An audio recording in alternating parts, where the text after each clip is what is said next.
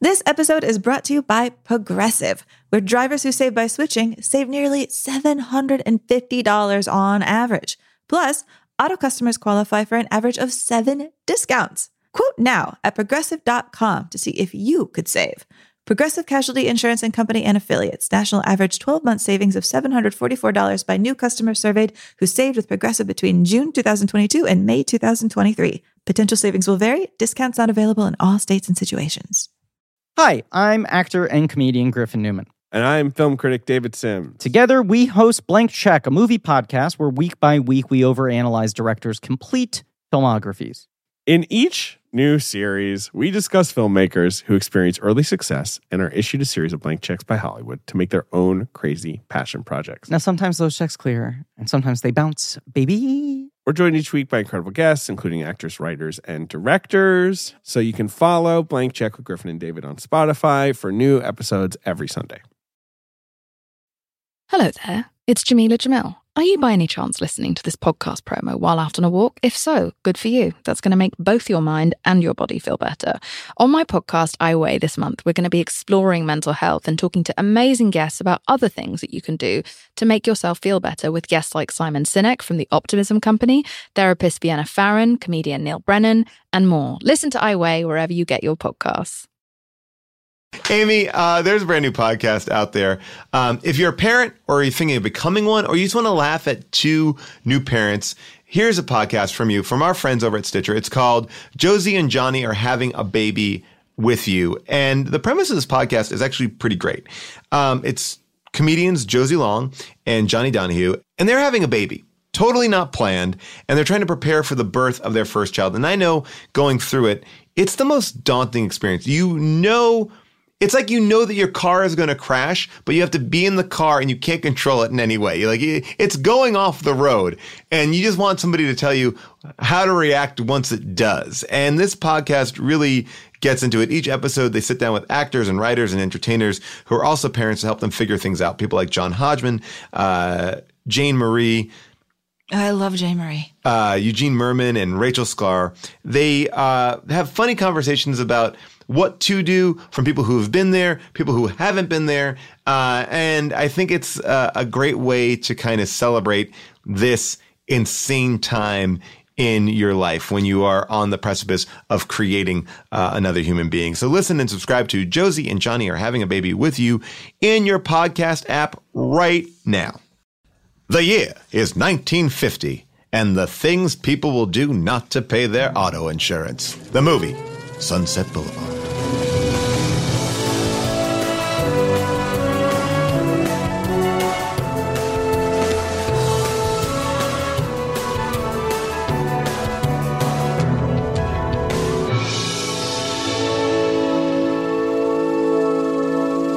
Everybody, welcome to Unspooled. I am Paul Scheer. I am Amy Nicholson. And this is the podcast where we watch one film from the AFI's top 100 greatest films of all time, the 2007 edition, to see if they are really as good as people say. Do they hold up, and how have they influenced the films that we watch now?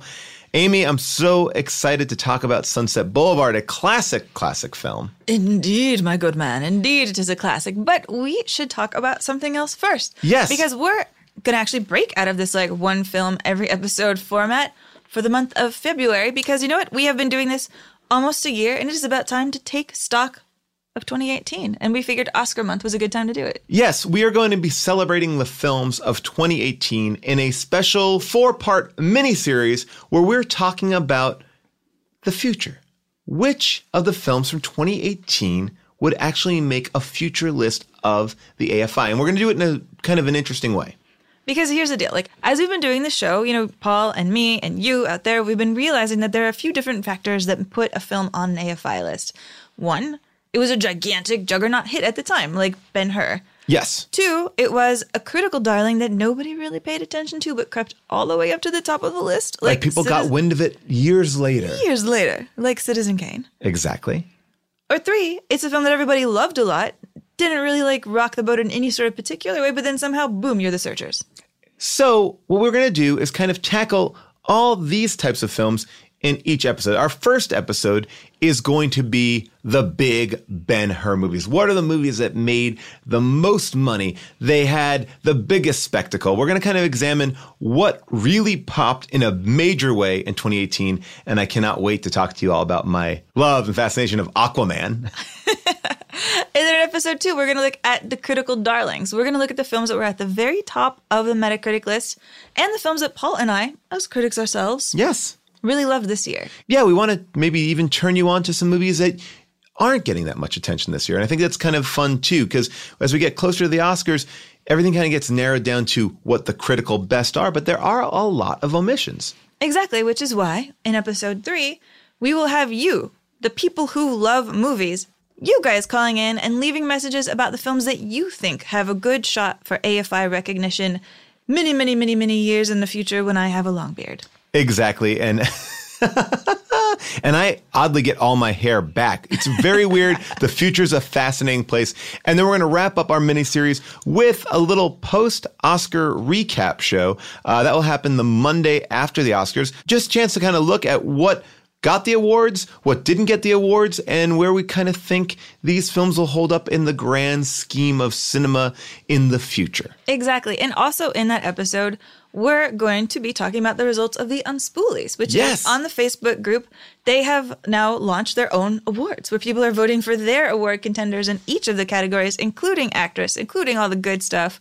So if you want to get in on that, that's happening over on the Facebook page for Unspooled. So we have 4 really special episodes for you all. It's also a chance for you to catch up on some of the movies that you might not have watched for the podcast yet. And we'll be talking about the current state of affairs in film. I am excited. Amy, cannot wait to do this. The current state of affairs. I know. So official. I feel a little bit official because we're talking about Sunset Boulevard and we're talking about the lead actress in this, Norma Desmond, who is a very official person. And what better way to get into talking about this than listening to some of you do your best Norma Desmond impressions. Take a listen to what we got. I'm ready for my close-up, Mr. the Russo brothers. I'm ready for my close-up, Mr. Winding Refn. I am ready for the extreme close-up on my feet, Mr. Tarantino. I'm ready for my close-up, Ms. Duvernay. I'm ready for my 237 takes of my close-up, Mr. Kubrick. I'm ready for my unbearably long, unbelievably static master shot, Mr. Jarmusch. I'm ready for my close-up, any female director. I'm ready for my close-up, M. Night Shyamalan. I'm ready for my close-up, Mr. Demi. I'm ready for my close-up, Mr. Brooks. That's Mel Brooks, by the way. I'm ready for my Hitchcock zoom, Mr. Hitchcock. Those were great. By the way, Paul, I have to say, I realized that I had the line wrong because this is one of those moments in Hollywood where, like, there's a famous line, play it again, Sam. I'm ready for my close-up, Mr. DeMille, where it's not actually what they said. Yeah. And here she says, Mr. DeMille, I am ready for my close-up. Totally different reversal in a way. I mean, wait, hold on. Let me see. In the movie, she says, Mr. DeMille, I'm ready for my close-up, which is a subtle difference, but I think a less punchy way of delivering it, to be honest. Well, look, I don't feel bad for misremembering it. No, if Billy Wilder was here, he would be very upset with you. He'd say the line as I wrote it. God damn it. But he would say it with a much more intense accent. But it is actually one of the most misquoted lines in Hollywood history. I believe it's number 7 on the list of misquoted lines. You know what? I think that is appropriate for a movie that is all about how we do not properly remember the things of Hollywood past. All right, Amy. Well, let's get into the past. Let's travel back to 1950 for Sunset Boulevard. The year is 1950. The post-war baby boom was just beginning. The median family income was $3,300 a year, and milk was still being delivered to the doorstep. Unfortunately, paranoia about communism made a lot of good people act bad. Racism was rampant in many parts of the country, but especially in the South. Mickey Mantle, Marilyn Monroe, and Mickey Mouse were the most famous stars. Movies are still popular, but this is the year that TV started taking a chunk out of the film industry's revenue. American families are finally getting out of the Great Depression and moving into the suburbs and watching Gunsmoke and anything with Lucille Ball. James Dean gets his big break in a Pepsi commercial, and Sunset Boulevard comes out. It's ranked number 16 on AFI's 2007 list and number 12 on the original list in 1998. Amy, tell us a little bit about Sunset Boulevard. Sunset Boulevard It is Hollywood looking at itself in the year 1950. It is the story of a somewhat cynical younger writer played by William Holden, who runs into an older silent film star. Her name is Norma Desmond, played by Gloria Swanson, an actual silent film star, and gets kind of caught into living into her house as he keeps trying to step out into the great beyond of hip 1950s Hollywood, lured back to her palace until he is dead. And we know he dies because he's dead in the very first frame of the movie. Yeah, I mean, right from the get-go, this movie is so provocative. I mean, whether it's the camera panning down to see Sunset Boulevard on the gutter, you know, it's like you're seeing it down there first. You're not seeing it up on the street sign. You're seeing it like written on the curb side. And then you see this dead man in a pool who you find out very quickly is narrating the movie and who is our lead character. It just pulls you in immediately. And I think on this watch, I realized this is more of a horror movie than it is a drama. I mean, this reminds me in certain ways of Misery or even Let the Right One In. I was going to say Let the Right One In, too. Really? I was thinking about that movie so much on this watch. We're definitely going to have to get into that. Yeah. No, I was looking at it and because there's so many similarities. We should talk about that a little bit, yeah. We will definitely talk about that. I mean, but this movie, it's iconic Hollywood. It's iconic Sunset Boulevard. Like, yeah. I remember the day after I moved to LA, I had to go to Sunset Boulevard because it was where the old LA Weekly offices were, RIP, when they were in Hollywood, and just freaking out. Like, I took a right onto Sunset Boulevard. Oh my God, it is the Sunset Boulevard. And now you're like, all right, Sunset Boulevard. We're on Sunset Boulevard right now. Yeah, I know. It doesn't feel as grand when you actually live in LA. Like, it's just another main street. And by the way, the house not on Sunset Boulevard, actually on Irving, which is close to Wilshire Boulevard. Yeah, it's closer to Hancock Park. Yeah. Also very, very, very posh houses. I used to have to tutor the rich kids who live in those houses. They're unbelievable. I think the thing that I was kind of amazed by in this watch, and it's kind of a spoiler at the end, that the entire time I'm watching it, I'm like, oh, Norma Desmond, she's so old. And, you know, here's this young man. But at the end, they reveal she's 50. Like, and the way that she is treated is as if she is like this old monster, which, I mean, it's a much more damning story knowing that she's 50 the entire way through in a way. Yeah, it's kind of funny because, you know, Gloria Swanson's 50. William Holden is like 31 years old when he makes this movie. And Gloria Swanson was like a huge health nut. Right. Massive. Like, she would bring her own food to dinner parties with, like, sprouted bread and homemade almond butter. She was a vegetarian. She looks great. And so you look at them together, and to me, I'm a little bit like, there's an age difference. I mean, if this was, like, a Clint Eastwood movie reversed, he'd be like, that's nothing. She's practically my sister. Well, you know, Montgomery Clift was supposed to play the role of our screenwriter. And he dropped out because he didn't think he could be convincing at romancing an older woman. And then it later came out that he actually was having an affair with a much older woman, Libby Hoffman, another actress, and was afraid that the press would find out about them and it would like kind of wreck his image. So they cast William Holden in the part, and he actually looked a little bit older than Montgomery Clift. And that was kind of an issue for Billy Wilder because he felt like it didn't show the age difference enough. And I will say on this watch, I kind of agree with that. It doesn't seem like, wow, this, you know, it doesn't feel, maybe also we've grown as a culture. I don't know. No, I kind of agree with that too. Like, on this watch, I was kind of having the same mental game you were, which was recasting the William Holden role. Right. I just kept recasting him as somebody like slightly younger, maybe less cynical. Because, like, the character himself is so cynical about Hollywood. He's already jaded when the movie opens. He's been trying to sell pictures forever. He narrates the whole film in this, like, very cynical voice of, like, Hollywood, these people, blah, blah, blah. He hates everything. He hates her house. It smells crazy. He hates all the people who work in Hollywood. He's so cynical.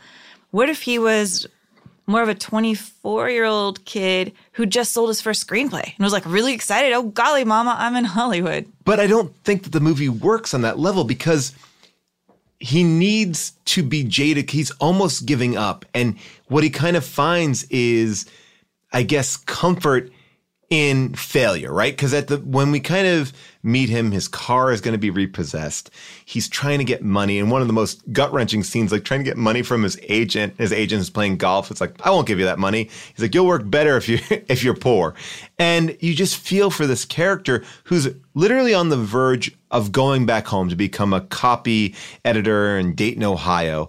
And he's at this crossroads because he kind of finds this comfort and stability in a life that he's artistically shackled, but has money and access to things, and then is kind of becoming creatively alive when he interacts with Nancy, who is like the version of him. It's almost like he's in the middle of these two parts of his own life. I feel like you need him to be on the outs to even get into this position, because a young up-and-comer, Nancy, would never get in this situation. Nancy would never stay with her. Like, he's doing it because he's like, I have nothing to lose. I have nowhere to go.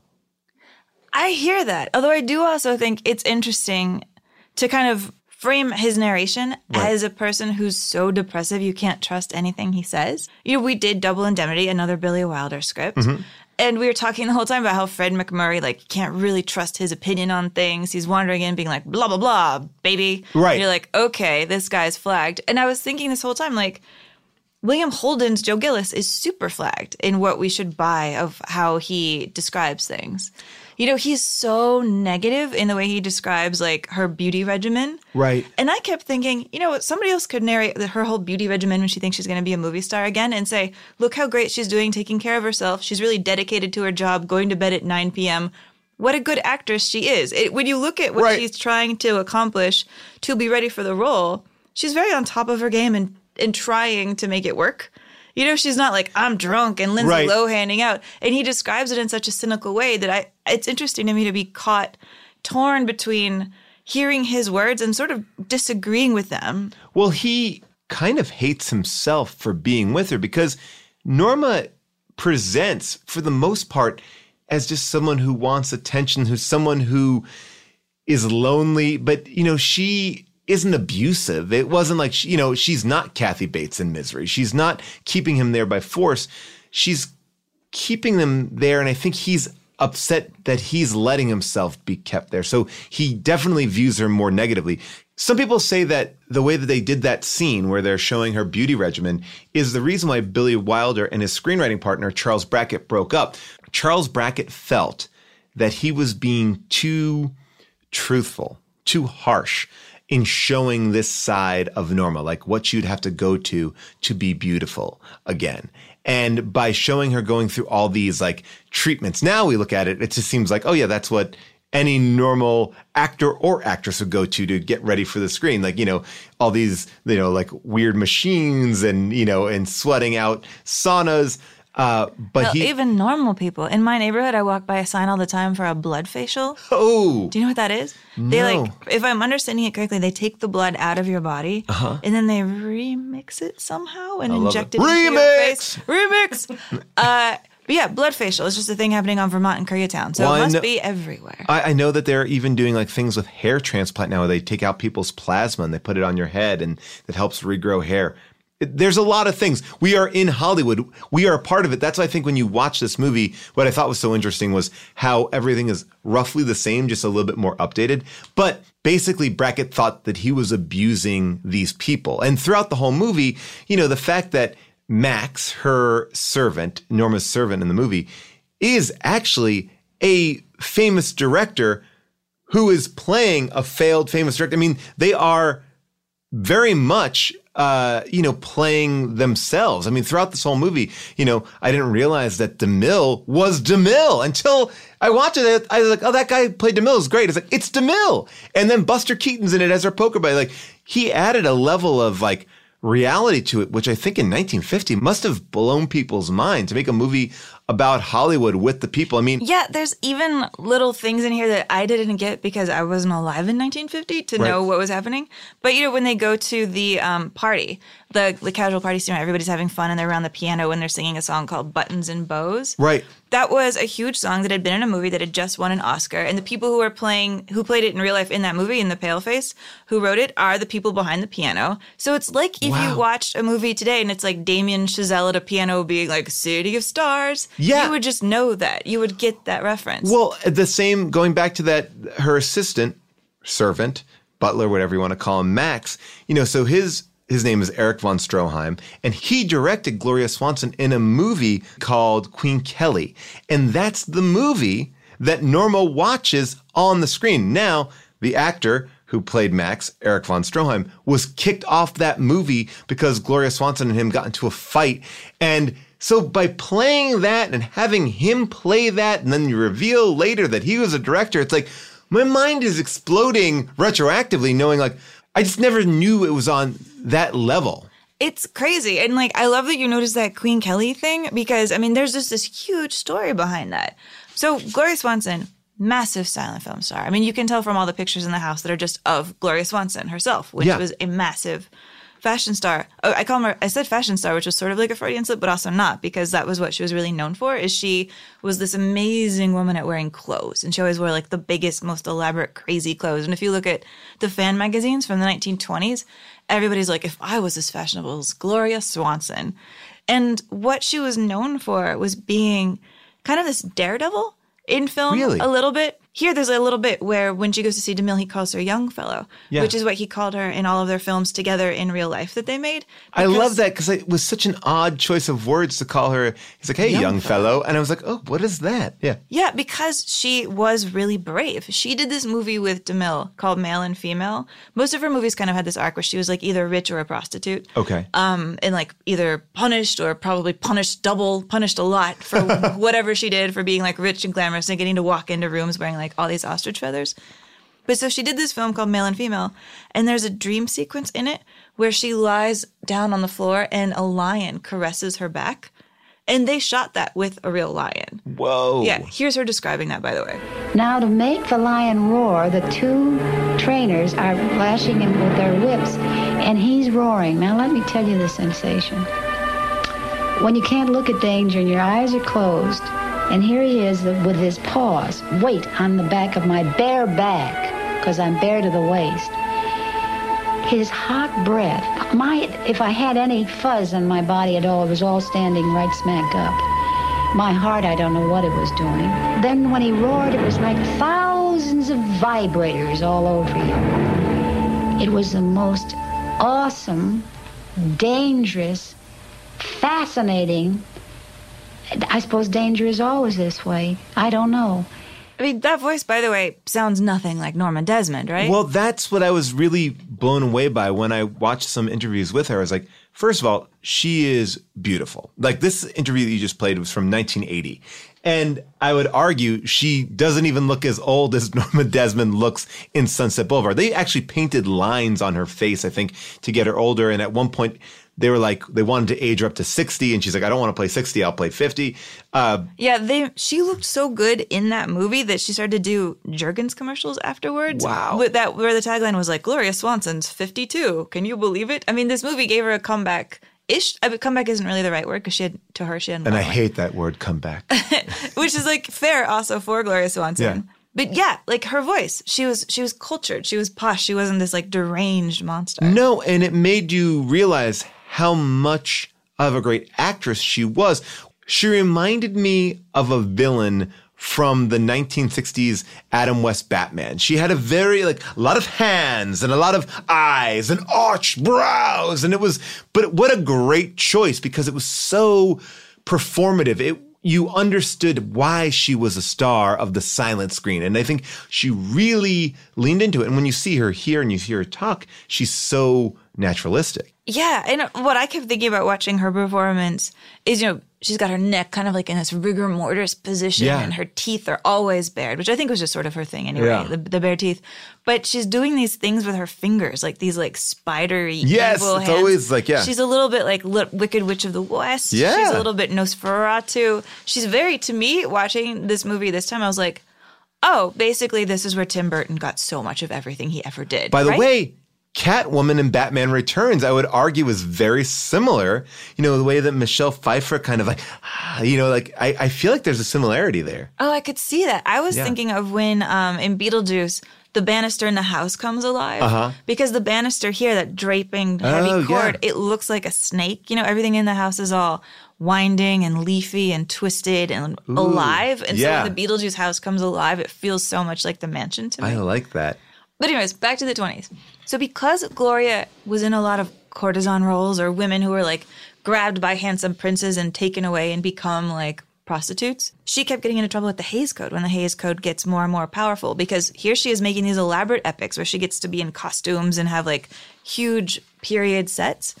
And she's spending a ton of money, and they're getting increasingly positioned as being at risk of being boycotted in theaters and banned because of Hays.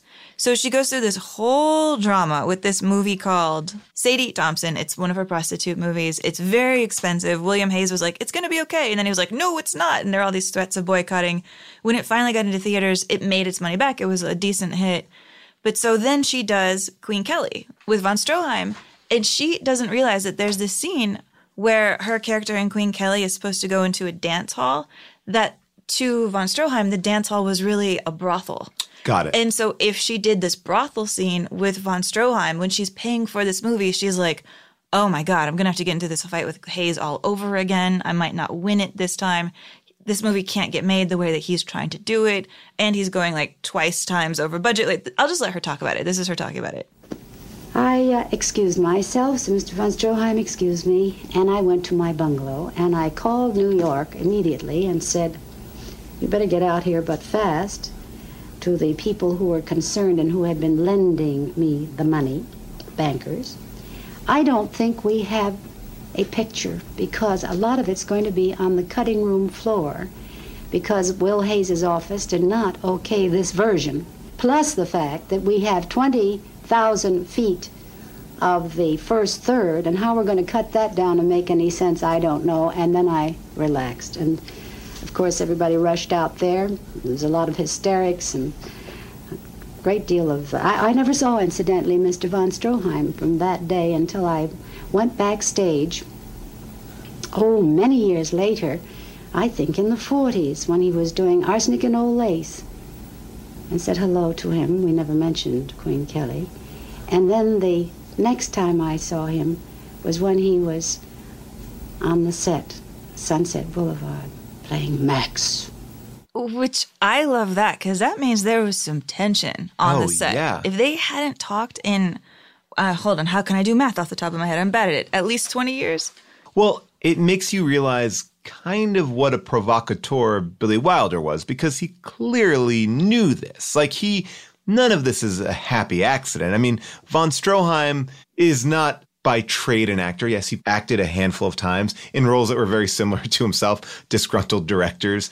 But this is clearly a setup to kind of create a very engaging tone in the film. And I think it works, especially as you kind of understand it. And especially if you're maybe a movie fan, it's ripe for the gossip column, which is even great because even at the end, Hedda Hopper's in this film playing herself.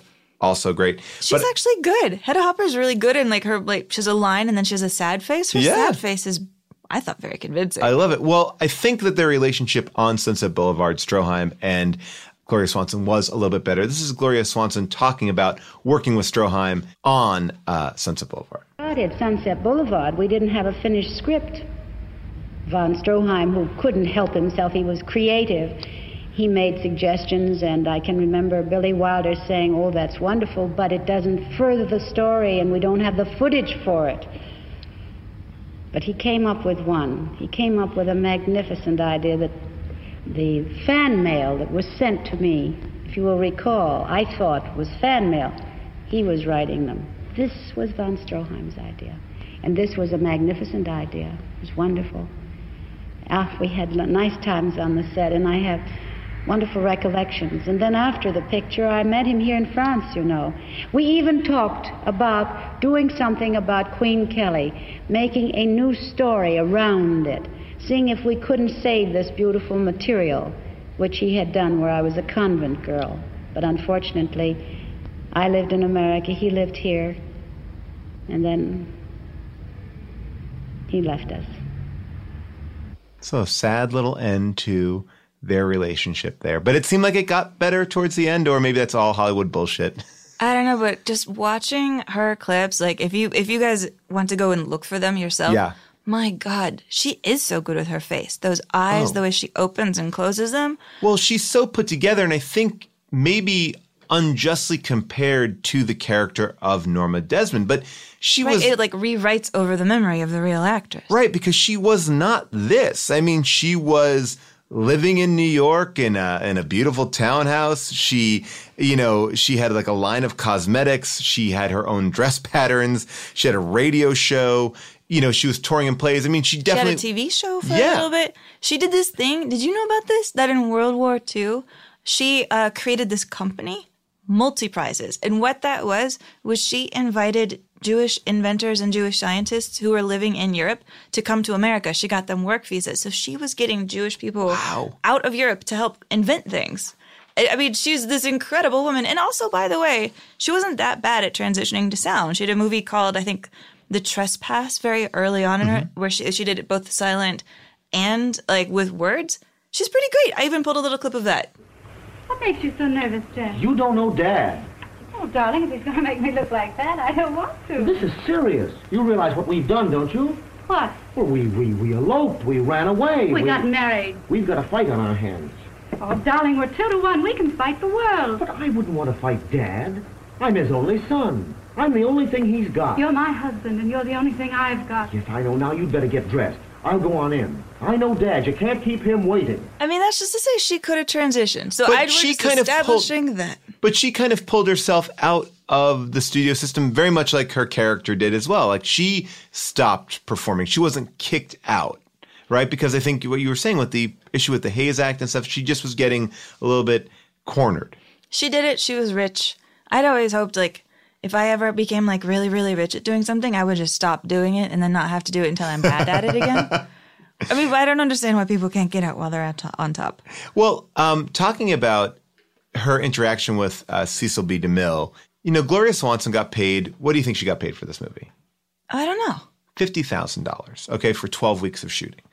Cecil B. DeMille, what do you think he gets paid for 1 day of shooting? Oh, God, I'm scared. $10,000. Wow. For 1 day of shooting. And I thought that was like amazing that like he was the get. Like that's a lot of money to spend on essentially just a cameo. And when he had to come back for a reshoot, he wanted another $10,000. They didn't give it to him. They gave him a $6,000 Cadillac and a $3,000 bonus. So they gave him $10,000 just differently.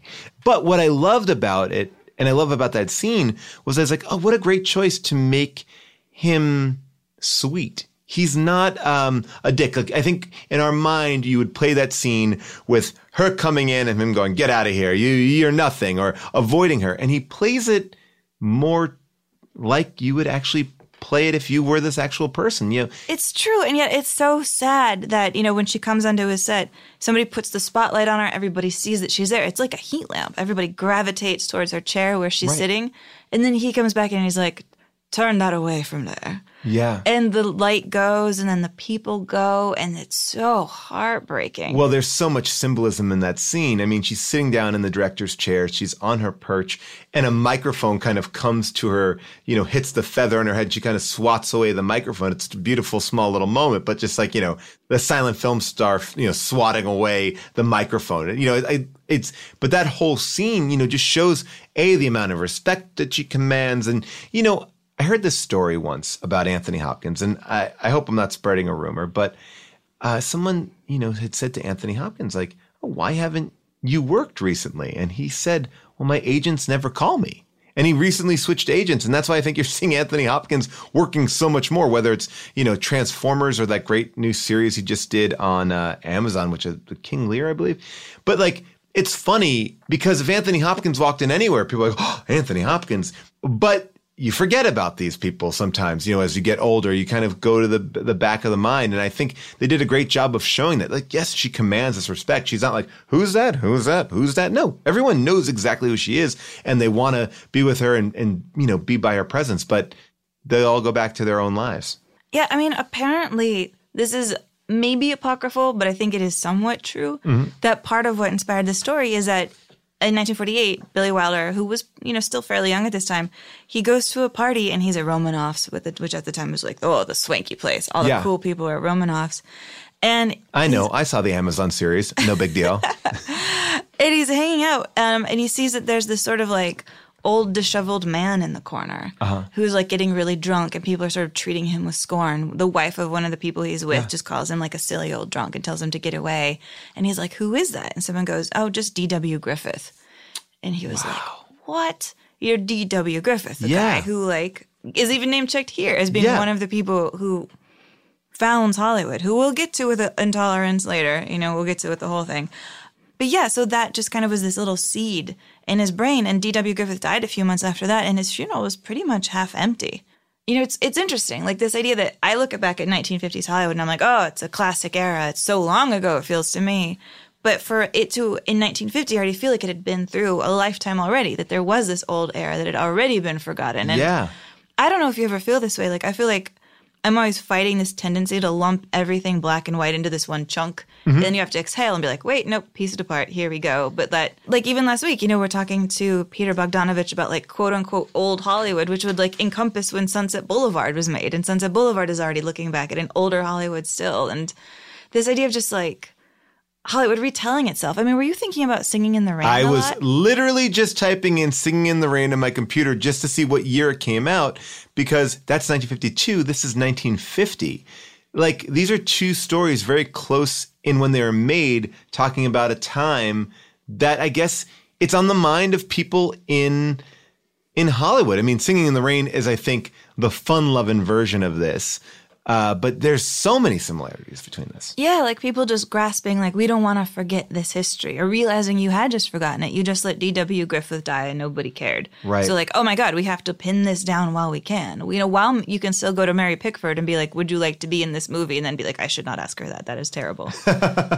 Well, I mean, this movie was going through so many different incarnations. Like obviously they ended on Gloria Swanson, who I think is fantastic, but they gave it to Greta Garbo, who just returned the script without comment. She later let them use her name, but was so offended by the way that they used her name. She said, I thought that Billy Wilder and I were friends, because they used her in the past tense, not in the current tense. And I think Mae West was the original idea for this, because after that party, he wanted to create this idea of a comedy, like the comedy of this, and it was going to be Marlon Brando and Mae West in Sunset Boulevard. I mean, what is that movie? Like if it was going to be a bigger comedy, but I think this movie lends to be more of a thriller, and it's a psychological thriller in a way, because this house is trapping this man in his own mind. I'm fascinated by how it gets in the psychology of old Hollywood too, because these people are trapped in their own ways. They're not getting out of their own ways. So they're creating their own obstacles, which I think is something that Singing in the Rain doesn't touch on. Singing in the Rain touches on people want to get in that next stage, but this is like how your mind can stop you. I mean, I would love to see this movie with Marlon Brando. I mean, can you just imagine, especially because then it becomes so much about different types of performances, shifting from one style of acting to another one, shifting from like the theatrical style of acting that everybody's sort of doing it here. There isn't like the new naturalism in this movie where you would really see that contrast if a Brando showed up. I think that this movie flirts with it. Billy Wilder films, I feel like, have this kind of dialogue that you can really just jump into. It doesn't feel as stilted. The performances don't feel typical to what you're talking about. It's not naturalistic. It's kind of in between old and naturalistic. I don't know, because I think when you watch Joe and Nancy and their relationship, it plays very real at points, Well, what's interesting is like I feel like his characters in this film are also slipping into that old style of performance on purpose. Okay. That if Norma Desmond is still living in the theatrical world where she was, but everybody keeps slipping into it. I mean, here, listen to this one scene, actually, where Joe is hanging out with Betty Schaefer at a party, and they go from talking sort of naturally-ish about, well, should we do the script? It's an idea. She's sort of insulting him. It's at the New Year party, to going into this theatrical character. No, Philip, no, we must be strong. You're still wearing the uniform of the Coldstream Guards. Furthermore, you can have the phone now. Okay. Suddenly I find myself terribly afraid of losing you. You won't. I'll get us a refill of this horrible liquid. You'll be waiting for me. With a wildly beating heart. Life can be beautiful. It's true. It's like they're taking the piss out of the old school Hollywood. And I love that they're also commenting on what makes interesting film. I mean, the entire, I guess B or C plot of this film is that, Joe has a nugget of a good script, but his scripts that he's selling right now are a little bit hackier and probably going back to that old school of Hollywood. Like he talks about, I love that one pitch where he goes, "It happened in the bullpen, the story of a woman."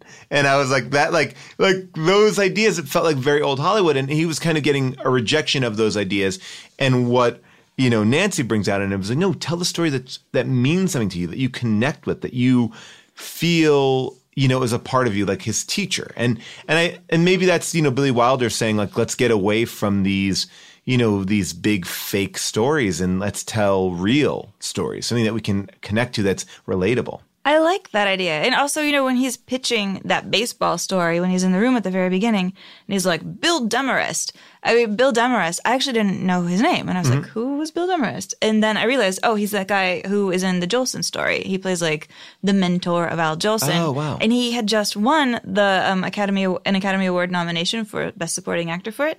And I was like, that is as though if this movie happened today, we'd be like, get me J.K. Simmons. Oh, that's it's great. Exactly the same kind of analog.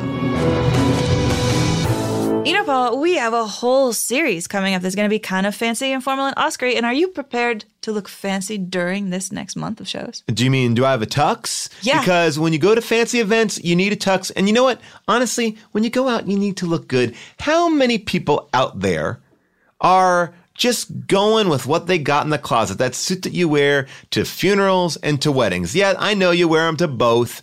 Why don't you step up your game? And this is why I love our friends at theblacktux.com. All right, so theblacktux.com is an amazing resource for men because it allows you to basically rent great looking suits and tuxedo styles that would be normally wildly expensive to buy, and you might only wear once. So with Black Tux, you rent them online, and you can blow it out for your big one-time event, and then you can take your style to the next level too. Okay, here's the thing. I love this idea. I watch women have so many great services that deliver clothes, whether it's, these beautiful dresses and things like this, but guys don't have it. Guys have to be like, I got my suit and that's it. It's a suit. And I better hope this suit stays fancy forever. I know. And that's why I think you oftentimes don't take a chance in getting something bold because it has to fit a bunch of different events. But Black Tux, it gives you this opportunity to really let your style be your guide. You know what? Is it in fashion right now? They'll have it and you can send it back and you never have to worry about wearing it again. It doesn't have to be practical. It could be fun. And you can try it on at home. You can see if the fit and feel of the quality works for you. And if it does, then you can kind of put it on hold months before your event is taking place. And then the suit will arrive 14 days before your event so you can make sure everything is perfect. And if it isn't, they'll give you a replacement right away. Returns are simple. Just wear it, turn heads, and then send it back 3 days after your event. You don't have to do it the next morning when you're hungover. You can just put it in a couple days later. Shipping is free both ways. These are good-looking outfits. And I think, honestly, if we're talking about renting clothes, suits are the way to go because you know what? They stay looking good at all times. The tuxes look great, and you should always have a fresh, clean tux. I love my tux. I've rented a tux from this place and it looks good. People give you a compliment. You know what? Even just to have the latest has a little bit more of a shine to it. You carry yourself a little bit bigger. You kind of feel like Chief in One Flew Over the Cuckoo's Nest after he makes that basket. You walk with a little bit of pride in your step. And now you can walk with some pride in your step. Get $20 off your purchase. Visit theblacktux.com and enter the code UNSPOOLED. All right, that's $20 off your purchase. Visit theblacktux.com and enter the code Unspooled. People, it's great for you to visit the sites that support us because then they keep the lights on here. So the Black Tux, premium rental suits and tuxedos delivered right to your door. No muss, no fuss, no hassle, just good looks. Okay, but while we're talking about Betty and the way that Betty talks, I do think that Betty is putting on an act of being Betty. Like, take the scene where they're walking through the set, right? And they're kind of arm in arm. And he leans in to give her a kiss. And he goes, "You smell nice." And she's like, "Must be my shampoo." She's doing it again. She's always performing too. But she's like kind of doing like bits, right? Like, isn't that like, I kind of feel like writers do bits. Like, so I feel like she's always acting and trying to get out of, like, I don't know. There was something funny about that. Like, but I see what you're saying too. Maybe she's not entirely real. It's not like a debate between like real and artifice. I do sort of wish like the actress herself was maybe a touch older, just because she's so young. 22, right? Yeah, a baby. She had never heard of Gloria Swanson when she said she'd do this movie. That she's so young that she makes William Holden, I think, look even older. And so she adds to this idea that he's not a young man. Yeah, I do believe that this movie would have been just a little bit better if it was a little bit younger. I mean, I think that that's why The Graduate works a little bit better, you know, as far as like seeing that age difference. Although, funny thing about that kiss, when they finally do kiss in the film, Betty and Joe, going to the point that Billy Wilder may have been a dick, he just let the kiss continue for a very long time because he knew that William Holden's wife was on set and she yelled out cut because he wouldn't. So they kissed for an obscenely long period of time until she got so furious. That's so evil. Also, talking about this party scene that he goes to, I love how when, even in this black and white cinematography, they're doing really interesting things to make him pop out visually. Like, he's the only one in a black tuxedo, and it's so black and dark. Yeah. And yes, we're supposed to be looking at the contrast between him and the sweaters, but the color contrast in there, nobody else is wearing anything dark like he is. It pops so well. And then, creepy coincidence. You know how he's walking past that woman who's on the phone, who's just cracking up on the phone, and he's wanting to use the phone? Yeah. The woman on the phone, that's an actress named Yvette Vickers. I think she was in Attack of the 50-Foot Woman. She's I was going to say, I was kind of drawn to her. I was like, is that like Marilyn Monroe? Like she had like such a look to her. I was like, oh, she's going to be a big star later. Yeah, she pops, and she does become an okay-sized star. Okay. And then here's what happens to her. You know, she gets a mansion in Benedict Canyon, or at least a decent-sized house. And one day, her neighbor goes to the house because they hadn't seen her in a while, and she is dead inside the house, and she'd been dead for a year. What? Nobody noticed. That's in 2011. They found the laughing girl dead and mummified in her own home, which I just thought was such a creepy parallel with. Yes, Sunset Boulevard. Oh my God. Wow. Yeah. Laughing girl. That's a rough one. Let's hear her laugh. Over by the Rainbow Room.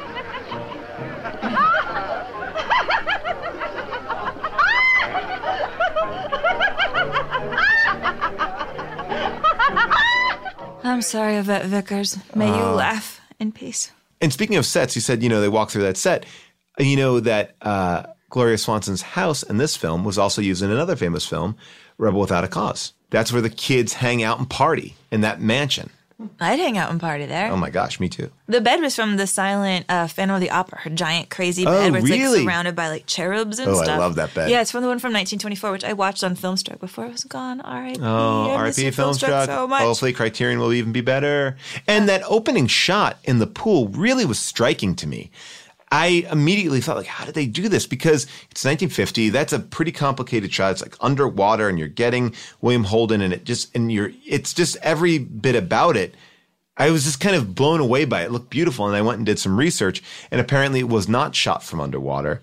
They had to get the temperature of the pool to 40 degrees, and then they were able to use a mirror and have the camera shoot into a mirror, and so that's basically the mirror reflection of William Holden lying down. So the camera was never even wet, but I just thought that was a beautiful shot and a great way to kind of figure out how to get that shot. But imagine in 1950 seeing that, because it's the first time you'd ever see like a real underwater shot like that. It looks awesome. It really does. And then when they flick the light on at the pool towards the end, we're like, oh no, we're going back to the pool. I know. Dun, dun, dun. He does have to make a bunch of extra steps to get in that pool, though. Well, it's a big, long walk. Well, I respect how when she shoots him for the first time, he doesn't crumple. He actually keeps walking straighter. Yes. He is like determined to leave on his own 2 feet. And I appreciate his body performance there. I mean, this is a man who is trying to they took his car and they put bullets in him. He's just got to get out. He's got to get out. But yeah, that's interesting. I mean, that the idea that Joe's not a good writer. You know, right. and we can't tell. Or is he writing? I mean, do we think that he's not a good writer, or he is trying to write something that pleases the person, because even when he's writing for Norma, he doesn't write what he believes to be true. He just kind of lets her dictate. So he basically writes a shitty version of Salome, but if he really was to care about it, he wouldn't let that happen, you know? But I feel like this is a writer who's just been like, what do you want me to write? Okay, I'll write it. He has there's no drive left in him. He's all, you know, dried up. I mean, yeah, okay. Listen to the way that he even describes the act of being a screenwriter and how much people even care that you exist. Something was the matter, all right. I was thinking about that girl of Artie's, that Miss Schaefer. She was so like all us writers when we first hit Hollywood, itching with ambition, panning to get your names up there. Screenplay by, original story by. Audiences don't know somebody sits down and writes a picture. They think the actors make it up as they go along. Open your eyes. And what kind of blew my mind about that monologue was, here's a writer talking about how actors take all the credit, but an actor saying it. So does it cease to exist? I don't know. Mind blown. Well, maybe this is the question. Like, we do get to see his writing in a way in his narration. Right. And is he a good narrator? Like, is his narration really deftly handled, or is it a little bit overblown? I think it's a touch overblown. It's a little bit hacky-ish. I don't know about that. I disagree. I feel like it's very noir. Maybe. But look, let me say one thing about it. Like, I would say that we see that he's a good writer, or we feel that he's a good writer. I think when he's jamming with Nancy and they're creating the script, he becomes alive. It's the first time we see him not writing for money. He's writing out of passion. And when we first meet him, he's just writing to pay the bills. Anything. I'll do anything. I just need that money. And I feel like that's where we have to look at him there. His narration is just him as a person. But I think the narration is good. I'm gonna disagree with you there. I don't know. I feel like it's very classic noir narration. I mean, there was an opening scene of Sunset Boulevard that was more of his narration, where instead of opening in the pool, it was opening with his corpse getting wheeled into the morgue. Yeah. And whatever he was saying, it was like him talking in voiceover to the other corpses in the morgue was so ridiculous that the people at the test screen just started laughing and they had to get rid of it. I heard a little bit of a different story. What did you hear? Okay, the reason why people were laughing at that test screening was because everybody at the morgue, basically all the bodies are at the morgue and they're telling each other why they died. The reason why it was getting laughs was because all the bodies had toe tags on them. And everyone thought that was like Billy Wilder making a joke. Like these funny toe tags on.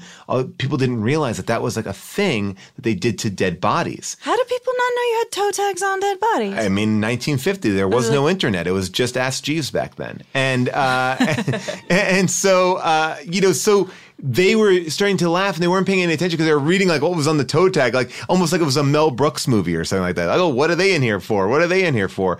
Everyone started laughing more and more and more because it was like, oh, this is a comedy. It's so funny. And maybe it was a combination of both. I would like to ask a person who remembers 1949 before this movie if they knew what a toe tag was. I would like to know that. But I want to talk to you about narration in general. We've watched 2 Billy Wilder movies on this list. And I think when you would talk to most screenwriting teachers, most film historians, you would say that narration is the thing that people lead you away from doing because, you should be seeing it. And both of these films rely so heavily on narration.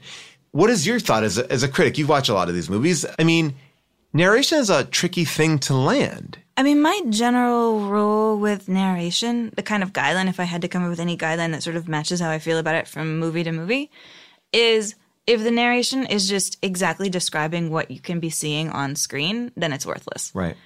Because then you can just watch the movie. You can pick it up on screen. If the narration is clashing with what you're seeing on screen and you're realizing that the narrator isn't exactly correct or that they're deluding themselves, that they're trying to lie to you or that something is wrong, if there's a mismatch, I find that interesting. Okay, and so what did you think here? Here's my question.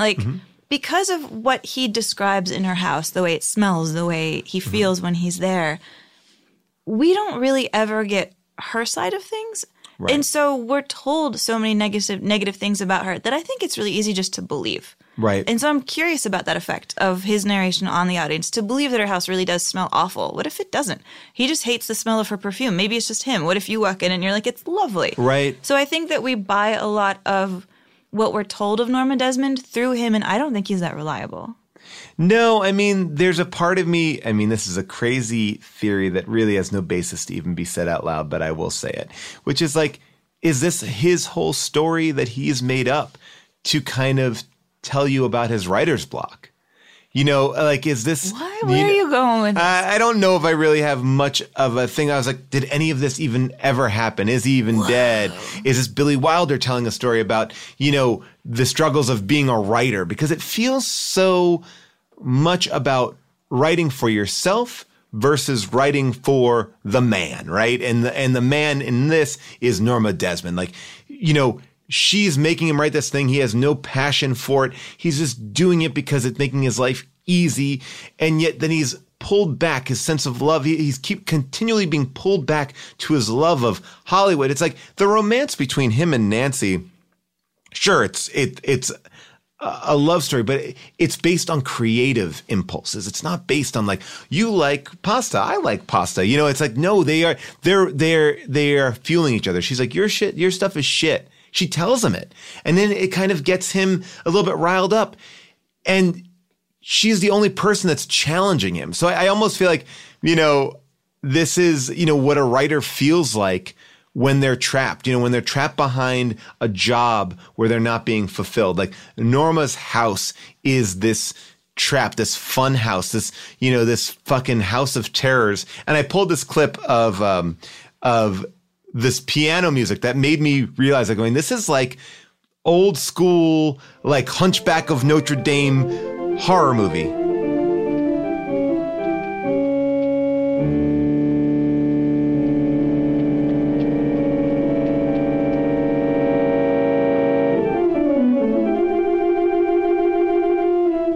I mean, that is so traditional, like, oh, you know, like the Phantom of the Opera turning. It's like, it is, you know, it's like he's being tortured here, you know, but he doesn't know it.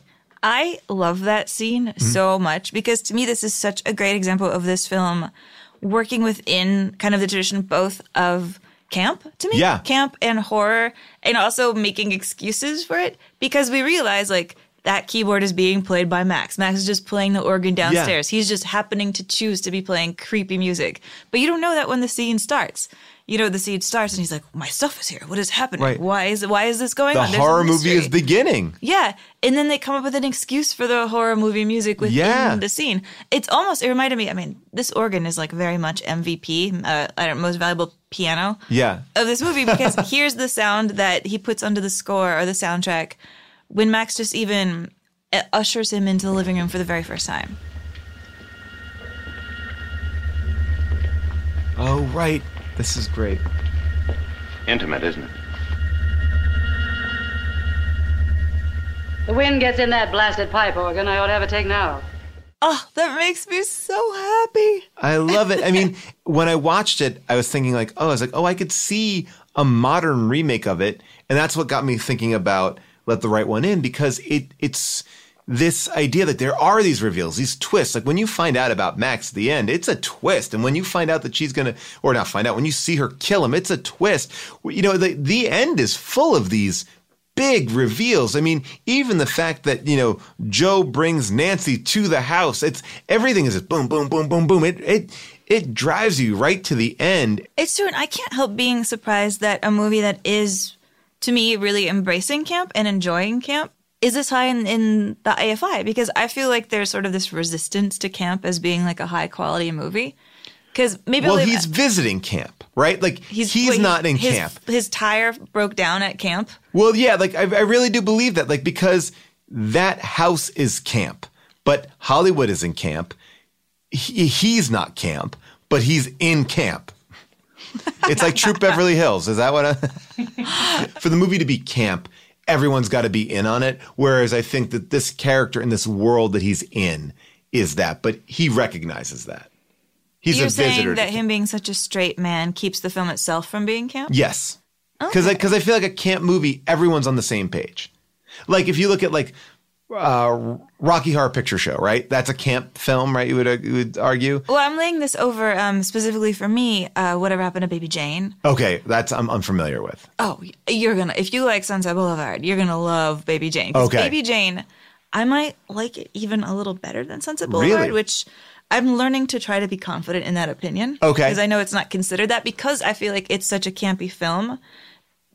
I always feel embarrassed making an argument for it being terrific. Is Baby Jane something that takes place like Grey Gardens, like in a house with two people, that kind of idea? Yeah. Did you see Feud, or did you know what Feud was? When Yes. It's like Joan Crawford and Bette Davis. Yeah. That's the movie they're making. Right. Where it's very similar to this. You have two icons head to head in this movie. It goes even a little further back in entertainment history because Bette Davis's character was a vaudeville star, and then Joan Crawford was the silent star. And I adore that movie. And to me, I think it's as good as Sunset Boulevard, which I feel like I'm going to get yelled at for, but I don't feel bad about it. I do. I don't. You should not feel bad. I don't know. Do not feel bad about it. A lot of people have agreed with us about The Searchers. I've talked to a lot of people about like, thanks for saying that. Well, it's interesting because I feel like this performance of Norma, the character of Norma, it's hard for me to imagine her as a person who does exist in the real world. But there is an interesting moment that happens. I was thinking also about All About Eve, of course, watching this. And another look at like an aging actress that came out this year where Gloria Swanson was competing with Bette Davis for this Oscar. And we talked about when we talked about All About Eve about the scenes where Margot Channing is alone and how she changes her personality and is not the grand mistress. Yes. But here, whenever Margot is alone, or at least when she thinks that nobody can hear her, she's actually just the same person, which I thought was interesting. See, no, I disagree with that because his narration paints a picture of her, right?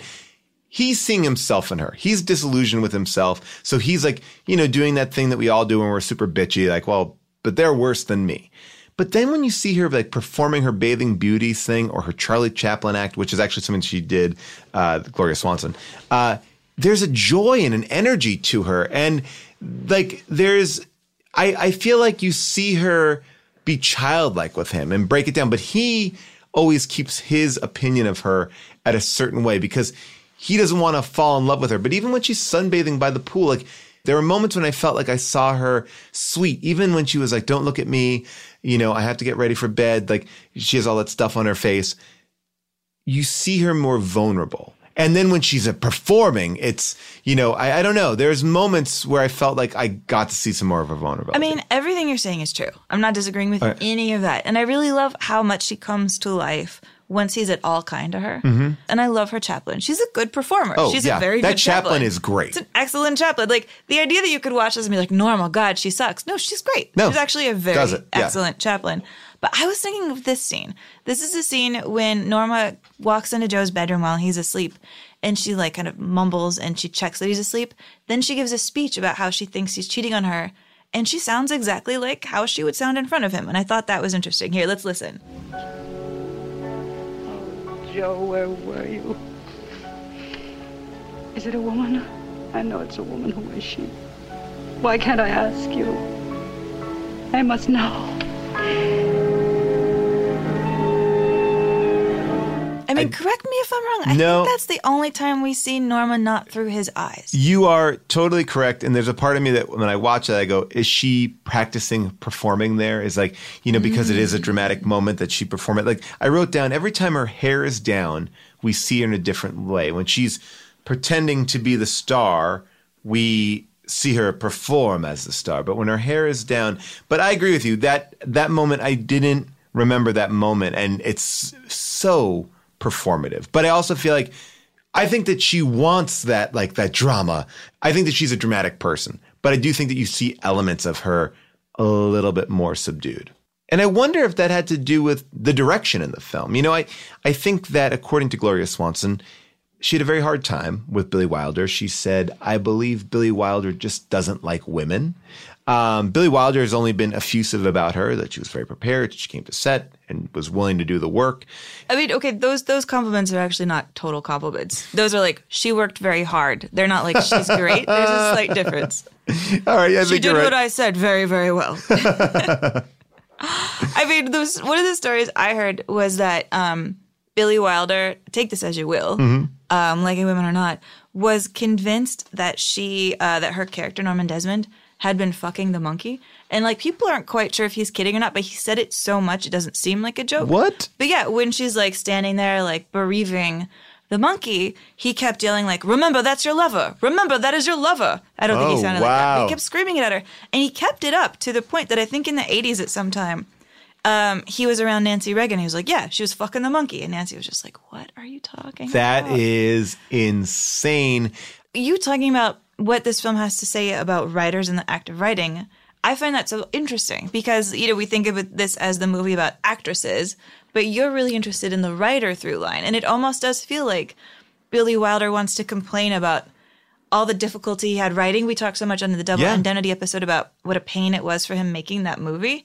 And that he wants to bitch about what it's like to be a writer in Hollywood, but he just shunts off all the attention on what it's like to be around an actress. Well, yeah, to me, I feel like he's saying, oh, these actresses are such a pain in the ass. The writer, you basically killed a writer. I mean, that's a person who died at the end. Norma Desmond doesn't die. The writer does.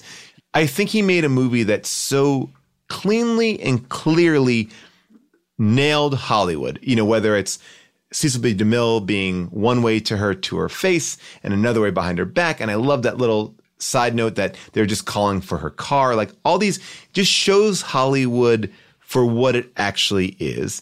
That when people first saw this film, I mean, they were blown away. I mean, I'll let Billy Wilder tell you what happened after their first screening. But in any case, after it was finished, Mr. Louis B. Mayer, having seen that at the showing at Paramount, I heard him talking to his henchmen, their whole group of Louis B. Mayer people. He says, that son of a bitch Wilder, he says, he's a foreigner, he says. We let him in. We gave him a life, we gave him a family, and now he's biting the hand that's been feeding him. And I got up to him and the retinue of his.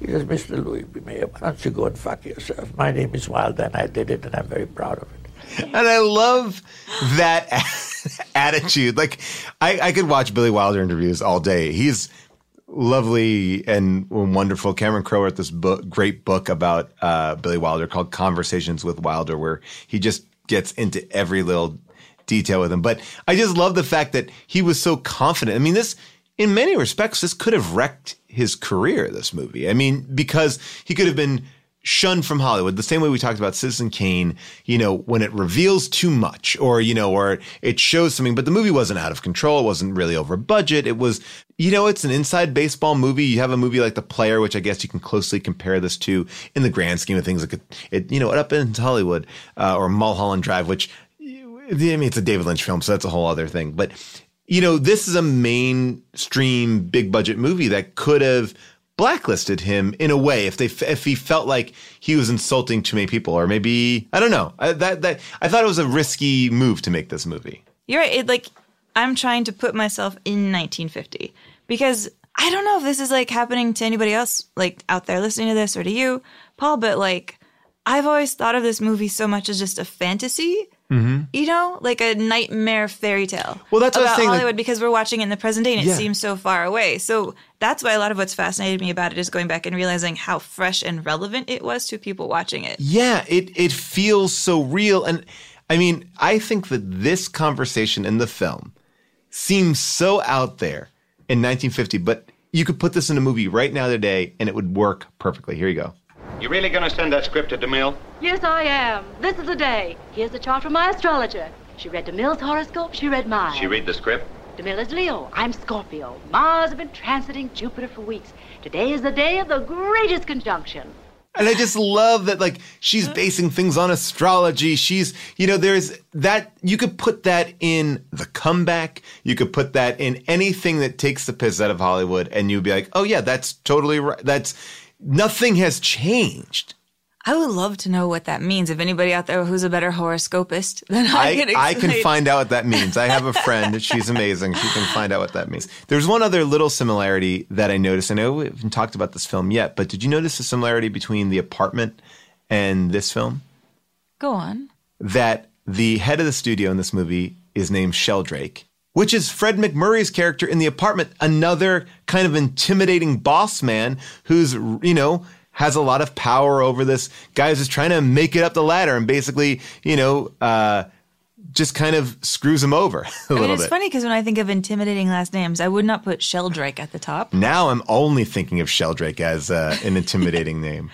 Okay, wait, but talking about William Holden's looks, do you think he looks like a very skinny John Cena? Wow. Now that you say it, I love it. I was thinking he looks like a more attractive John Wayne. Whoa. John Wayne was super hot, by the way, when he was young. Oh, I'm just saying it was what caught my mind. Maybe I have John Wayne on the brain right now after like these 3 cowboy movies or 2 cowboy movies with a cameo cowboy movie in it. Speaking of names, this movie name dropped a lot of people. Some people agreed to have their name dropped. Some people did not.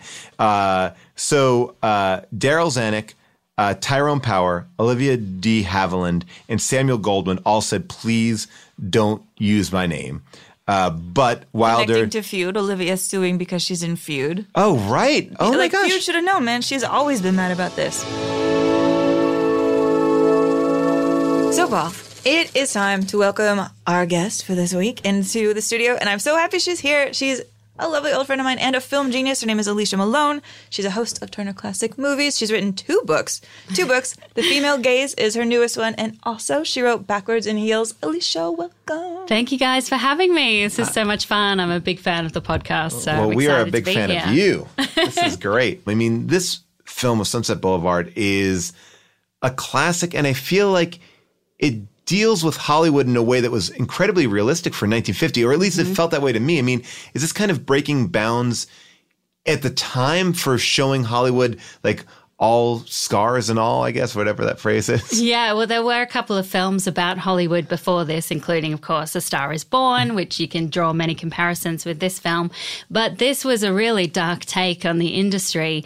And reportedly, Louis B. Mayer, who was the head of MGM at the time, was really upset with Billy Wilder for creating this film, said he should be tarred and feathered, and drove out of Hollywood for showing this side of it. And I think it's really interesting in that it both looks at the time of, these silent film stars and how they were pushed to the side once sound came in. And it also speaks to the time in which the film was made, which so much was happening, including the crumbling of the studio system, the end of the studio contracts. And you feel all of that in this film. And that is interesting to kind of set it in that time context to where, like, that scene where Norma Desmond is sort of looking at it, how much of Paramount she used to have just as her dressing room. And there's that weird moment where Max is like, my studio was lined in black latex. Yeah. Like, wow. So the idea Max. of how cheap they were by 1950 in terms of how nobody had luxury anymore, how they're already building in the sense of like financial collapse or corporatization. Yeah, well, there was the antitrust lawsuit that happened in 1948, which was United States versus Paramount Pictures. They were the scapegoat, but it went for all the studios because they started to dominate every part of the business, and it wasn't what the government wanted.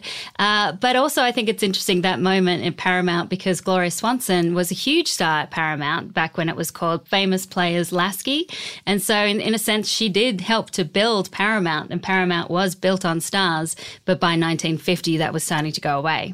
I mean, sometimes I feel a little bad for Gloria Swanson in this movie because we remember her now for this movie for being a failure when she was not that at all. No. We don't really remember her actual films. Yeah, she was someone who did manage to make that transition from silent films to sound, which not many stars could. It was a really difficult thing. They had to alter their acting style. Gone was that big pantomime style acting that they did in silent films. I think that kind of over-the-top acting style works perfectly for the character of Norma Desmond.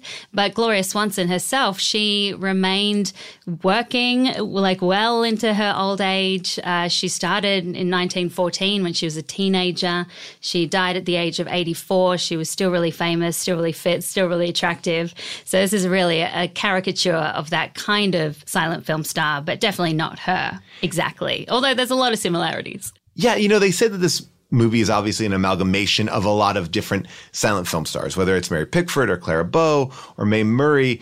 Is there any character that you see coming out of Norma Desmond? Yeah, it definitely is an amalgamation of so many kinds of stars that didn't manage to make the transition to sound, and how sad that must be to go from being really famous one minute to discarded the next. Clara Bow is someone who really sticks out to me in my mind because I just rewatched The Wild Party from 1929, and that was an early talkie film, and you could see that Clara was really struggling with being able to act and remember the microphone and tone down her actions. But an interesting note is that on that film, the director, Dorothy Arzner, who was the only female filmmaker working in Hollywood at the time, because the transition from silent films to sound films also hurt a lot of female directors. They went by the wayside.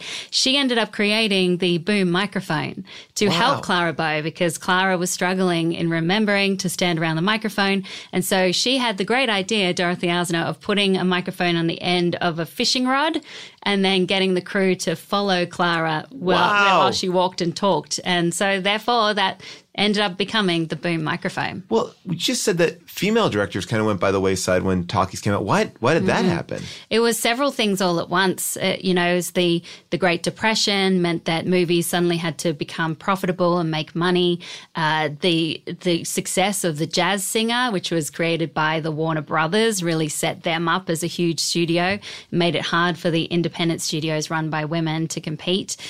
Banks started coming into town and lending money, and they, of course, felt more comfortable lending money to men rather than women. The studio system started to be formed, and men started hiring men like their nieces, so their nephews or their cousins or their sons-in-law, and it became a real big boys' club. And a lot of female directors, like some male directors, struggled with just being able to create sound films. So the change was so great that, for example, at Universal Pictures, which had the most female directors working at the time, they think they had about 11 on a regular basis, went from that in the mid-20s to not hiring a single female director till 1982. Whoa! 1982? Yeah. And it feels like we forget that, people like Gloria Swanson, they weren't just actresses. They were also very heavily involved in the financing, and a lot of Mary Pickford herself was majorly not just an actress, but somebody behind the screen, staging it, being a woman used to having control and then losing control. Exactly. Which is so ironic because Gloria Swanson was, dating Joseph P. Kennedy, JFK's dad, who was part of this whole banker movement that was regimenting Hollywood as a boys' club. And she was trying to get money out of him to make her own movies, but it didn't help. I know. And Gloria Swanson went to United Artists, which was set up by many actors, including Mary Pickford, to get more creative control over her career. But I do think that women in particular seem to suffer the most in Hollywood. And there were rule breakers, which I think maybe I find that this little niggling thing that I find a little unfair about Sunset Boulevard is how judgmental it can sometimes be about Norma Desmond when she was a brave, brave woman, as even DeMille says. He sticks up for her as being a woman with a lot of heart, because you had to be brave to be a silent film star. Yeah, and I love their relationship in real life. She did call him Mr. DeMille throughout their whole career together. And she wrote about him in her autobiography. And she wrote something like, he wore his baldness like an expensive hat, as if it were out of the question for him to have hair like other men. A lot of people. I want to take that into my life now. You should. And I love about how when they asked Mae West to be in this, Mae West couldn't wrap her head around the idea that people wouldn't think she was just obviously hot, and what's so weird about her getting a bunch of men. And she was 60 at the time and just so confident. She was like, what's weird about this? Of course I'd have a younger lover. Why wouldn't I? Yeah, Mae West. I love that. Where does this movie fall for you? Obviously you've seen thousands of movies. Does this stand out to you in any way? It does, and it's a kind of movie that every time I watch it, I get something different out of it.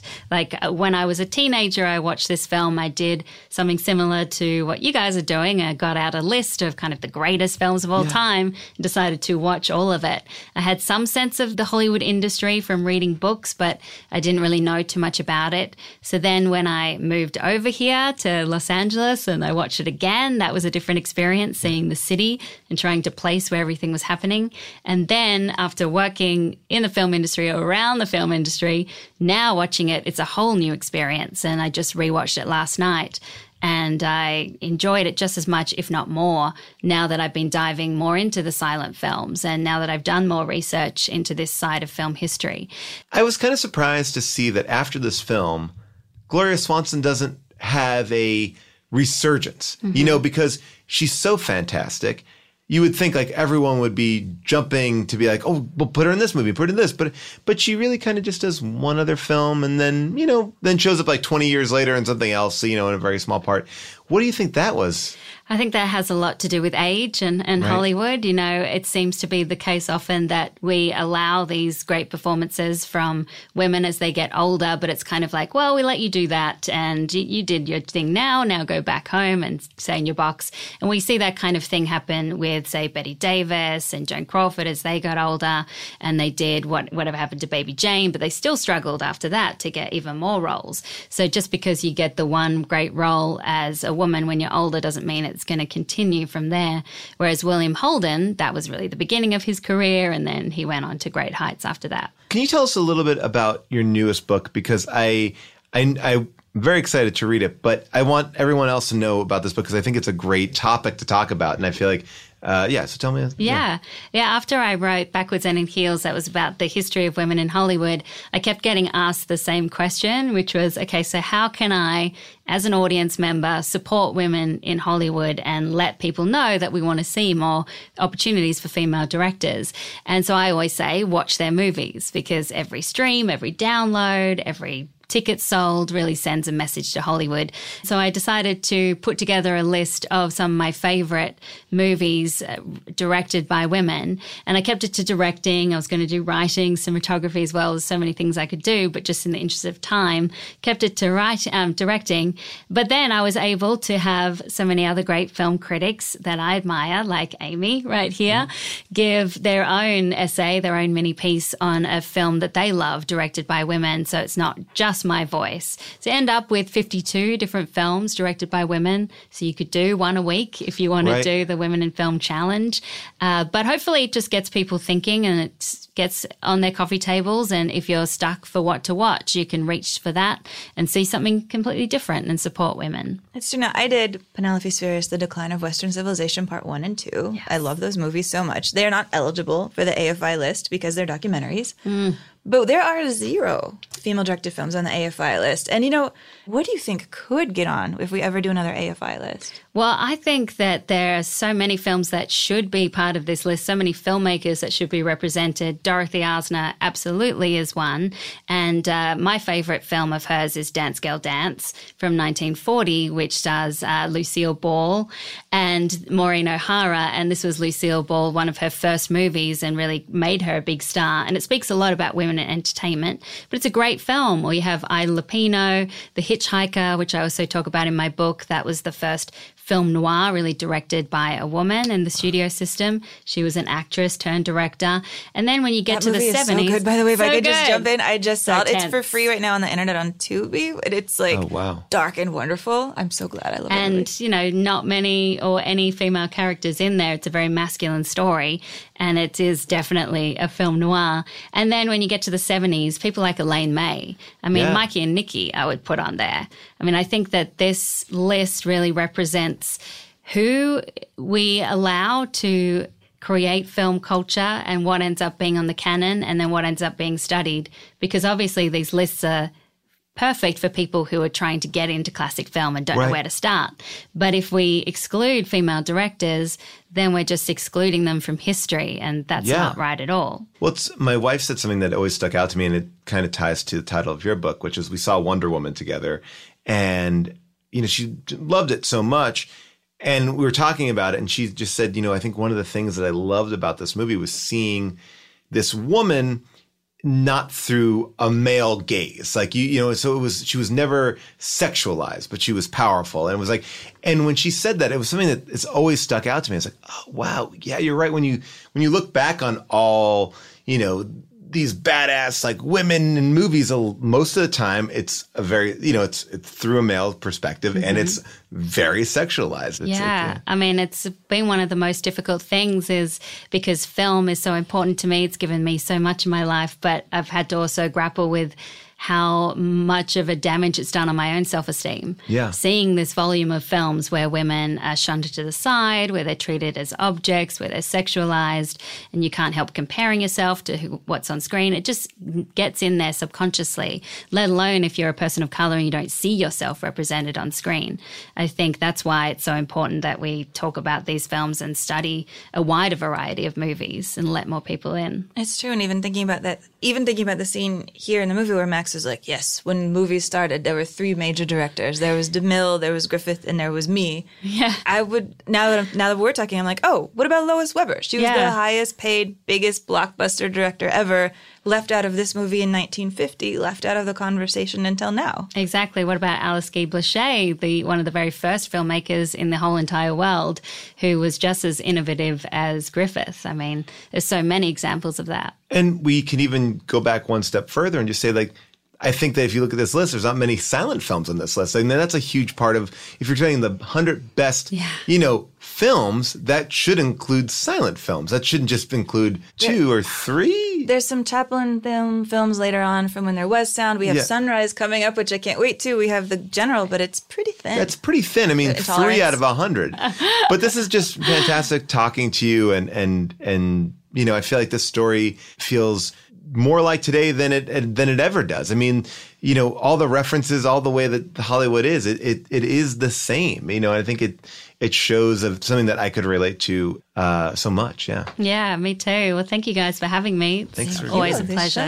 Yeah. So the 2 books just before we go, The Female Gaze and Backwards and in Heels. Yeah. All right, great. Thank you so much. Thank you. Bye-bye.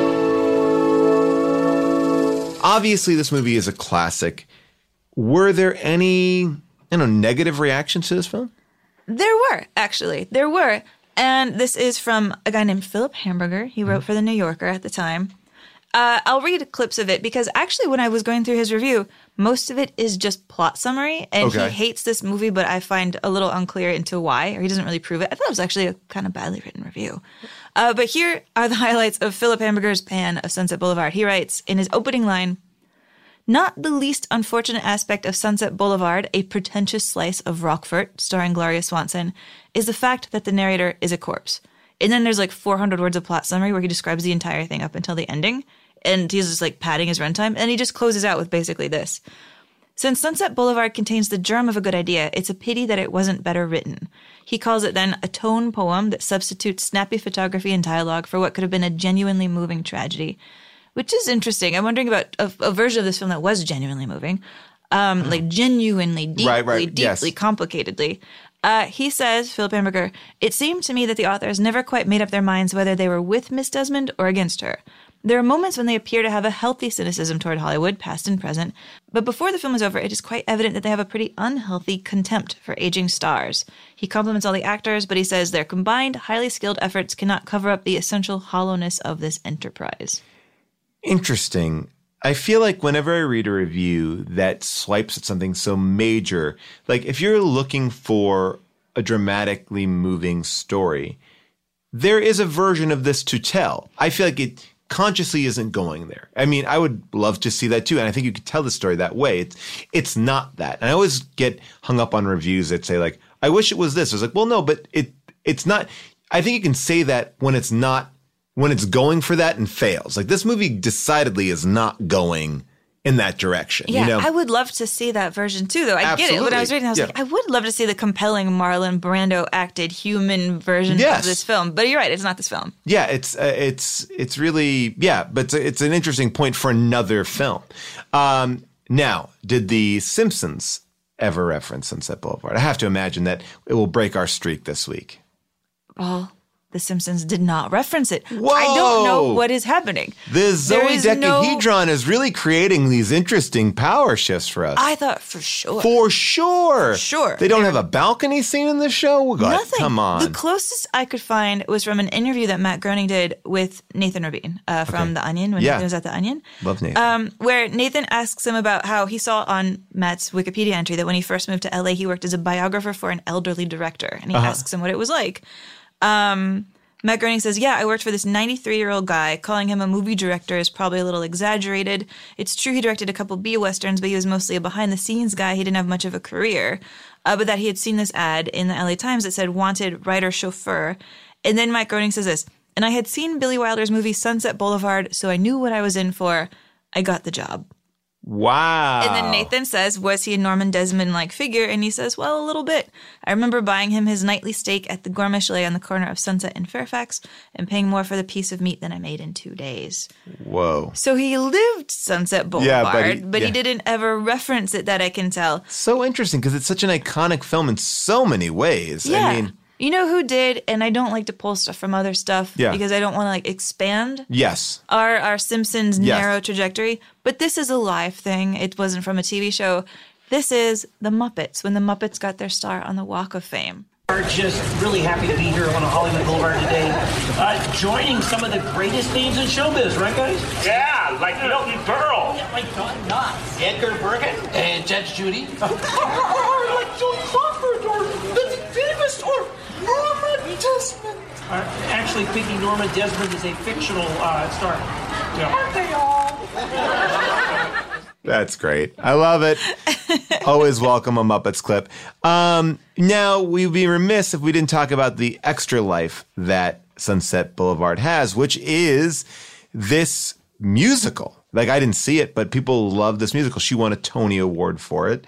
It was written by Andrew Lloyd Webber, but the musical is actually in production, or the idea to make it into a musical started back in 1957, and they wanted Gloria Swanson to be in it. I love that. I mean, Gloria, she had energy, man. She always wanted to do a Sunset Boulevard the musical. She was trying to do it right after this movie came out. So crazy. It's so crazy. Let's listen to a little bit of Glenn Close, because to me, Glenn Close, I worry that she could be at risk of being forgotten because this woman has not yet won an Oscar. She has been trying to win an Oscar for so long. The wife! Every year she does something worthy of an Oscar. Every year she gets shut out, just the way Gloria did. You know, when Gloria lost the Oscar to Judy Holliday, she whispered in her ear, like, couldn't you have waited till next year? Oh. And I wonder, I mean, I don't want Glenn to have to get to that position because Glenn has deserved an Oscar and has never quite gotten it. But let's listen to her sing because she's an amazing singer.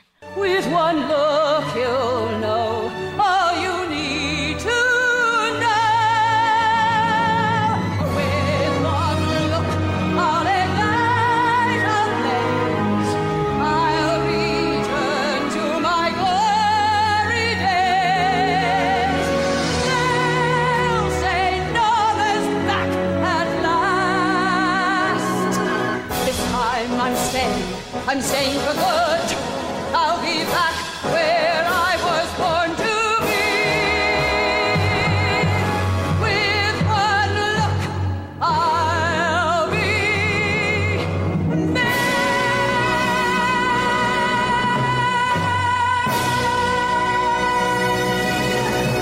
And you know what? That was Andrew Lloyd Webber's musical, but Stephen Sondheim also tried to make it into a musical, but stopped after he approached Billy Wilder at a party and said, I want to make this. And Billy Wilder said, you can't make it into a musical. It needs to be an opera. And that was it. And so he's like, okay, you got it. I won't do it. And besides launching musicals, this also has an interesting connection. We mentioned earlier Mulholland Drive. David Lynch plays the character Gordon Cole in Twin Peaks, which is the character that Cecil B. DeMille calls the guy who wants Norma Desmond's car. And a clip of Sunset Boulevard was actually played in Twin Peaks: The Return. It actually wakes up Agent Dale Cooper from his slumber because David Lynch has said that this is one of his favorite films. So another way that this movie keeps on influencing the world. Not The Simpsons, but at least Twin Peaks, which is kind of like the live action version of The Simpsons. You know, we talk so much about that final line, her big monologue at the end, I'm ready for my close-up. But the part I really want to play is just a minute before that as she's starting to walk down the stairs, because I really like the Max character, to be honest. Yeah. There's an argument that he's maybe responsible for all of this because he's been gaslighting her into thinking he was more famous, and maybe if he dealt with her more directly, she wouldn't be acting like this. Who knows? But what I find so beautiful about her walking down this staircase is Max, you hear it in his voice. He goes from trying to be her butler, helping her just get through this, to being her director for the very last time. Her really ex-husband. Coming full circle. I mean, yeah, to this being is the whole man. And I love that change in him and his performance. I mean, Stroheim called this just like that butler role, but I find he hated being associated with the movie because he had to do so many butler roles after that. He could never be seen not as the butler. But well, yes. what are you going to do? What are you going to do? But he's fantastic. Let's listen to him directing her. Quiet, everybody. All right. Lights. Are you ready, Norma? What is the scene? Where am I? This is the staircase of the palace. Oh, yes. Down below, they're waiting for the princess. All right. Cameras. Act! So, Amy, the movie is 16 on the AFI's 2007 list and 12 on the OG list. I have to say that I feel like this definitely belongs on the list. Of the films that we've seen, it's something that is definitely higher up for me. I think it feels like this and Double Indemnity together. I don't know if I need to put them so closely together. They're both great. Maybe I would move this above Double Indemnity. I don't know. Now I'm arguing that in my head because Double Indemnity is such a classic noir story. This has elements of noir, but I think it's a little bit different than noir. I don't know. I like it. I'm going to say a little too high. That's my gut. I'm just going with my gut at this moment. I'm not saying it needs to be dropping, tens and tens of points. I'm just saying, but maybe a little bit too high. Yeah, I mean, this might be a crazy thing to say, and I'll try to explain it in the most clear way so I sound like I'm making some sort of human sense, but I feel that if this movie, with the quality that it has, with the wit that it has, the style that it has, if it was not about Hollywood itself, it would not be so high. And I know that there's no way to piece that really apart. Right. I know that what I'm saying sounds insane, but I do think because Hollywood loves the referential movies about itself, it is higher than a movie of comparable things about insurance salesman in Kansas would be. Okay. That's not, I don't know what that even means. I'm just saying that. Right. No, I understand. Yeah, in no. my head as I talk. Well, I wonder if because it nailed Hollywood so perfectly, it's why it's on the list. Because, most people who are voting on this list don't know what it's like to be an insurance salesman in Kansas. So they don't see, they can't go, that movie is so true. Maybe it's easier to get on this list because this is true. I look at this movie and go, this is true. I recognize this as the Hollywood that is existing of this day. So there is a relevance to it that the people who are voting on this can time-testedly say, yep, still works. And I think that's a good point about how these movies kind of get up there. Yeah, I mean, I think there's nothing Hollywood loves more than commemorating Hollywood. But this movie is great. I am surprised that it's so beloved, given... Really? What would you pick, this or Singing in the Rain? Go quick, gut reaction. We won't hold you to it. Singing in the Rain, I guess. I think I would go too. I think I would go Singing in the Rain too. And that's a gut, if you gun to my head. Total gut. And then that's part of me being like, is there a world where I would put oh my God. So that is part of me being like, is there a world where I would put Baby Jane on this instead? And maybe, so that's just in the back of my head. Well, in my mind, there's a lot more Billy Wilder to come. We've already had Billy Wilder, so Singing in the Rain, I think, is a very unique picture that deals with a similar topic. Not that you only can have one topic. God knows we have a million Vietnam movies. All right, Amy, let's roll that die. I'm gonna roll this die. Are you ready? I cannot wait. And the winner is 33. 33 is One Flew Over the Cuckoo's Nest with Jack Nicholson, directed by Milos Forman. I am very excited to rewatch this film. I don't remember a lot of it, but I remember really loving it when I saw it. Well, you remember that there's a Nurse Ratched, don't you? Of course. I mean, there's going to be a whole new FX series about it. Oh, yeah, that's right. With Sarah Paulson. Yeah. That's so cool. I love very her so much. Very excited about that. Okay, well then how about this for a call-in? Mm-hmm.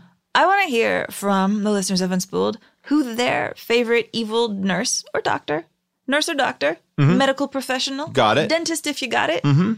Who their favorite evil person of medicine is. Eric LaSalle from ER, done. The evilest doctor of them all.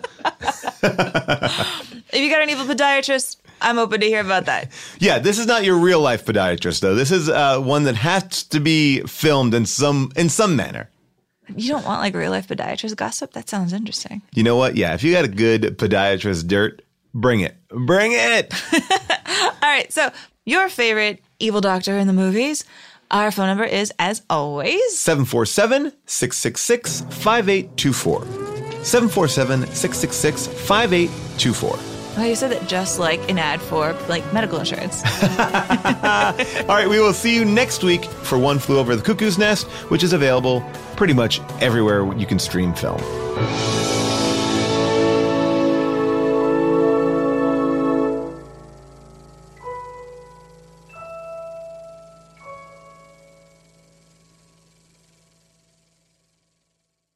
Hey, this is Arnie Niekamp from the Improv Fantasy Podcast, Hello from the Magic Tavern. I fell through a dimensional portal behind a Burger King in Chicago into the magical land of Foon, and I started a podcast. Season 3 has just begun with a brand new adventure to defeat the Dark Lord. If you're a new listener or you've fallen behind, Season 3 is a great jumping on point, and we've got great guests like Justin McElroy. I sound like a fancy college professor. 8 nuts.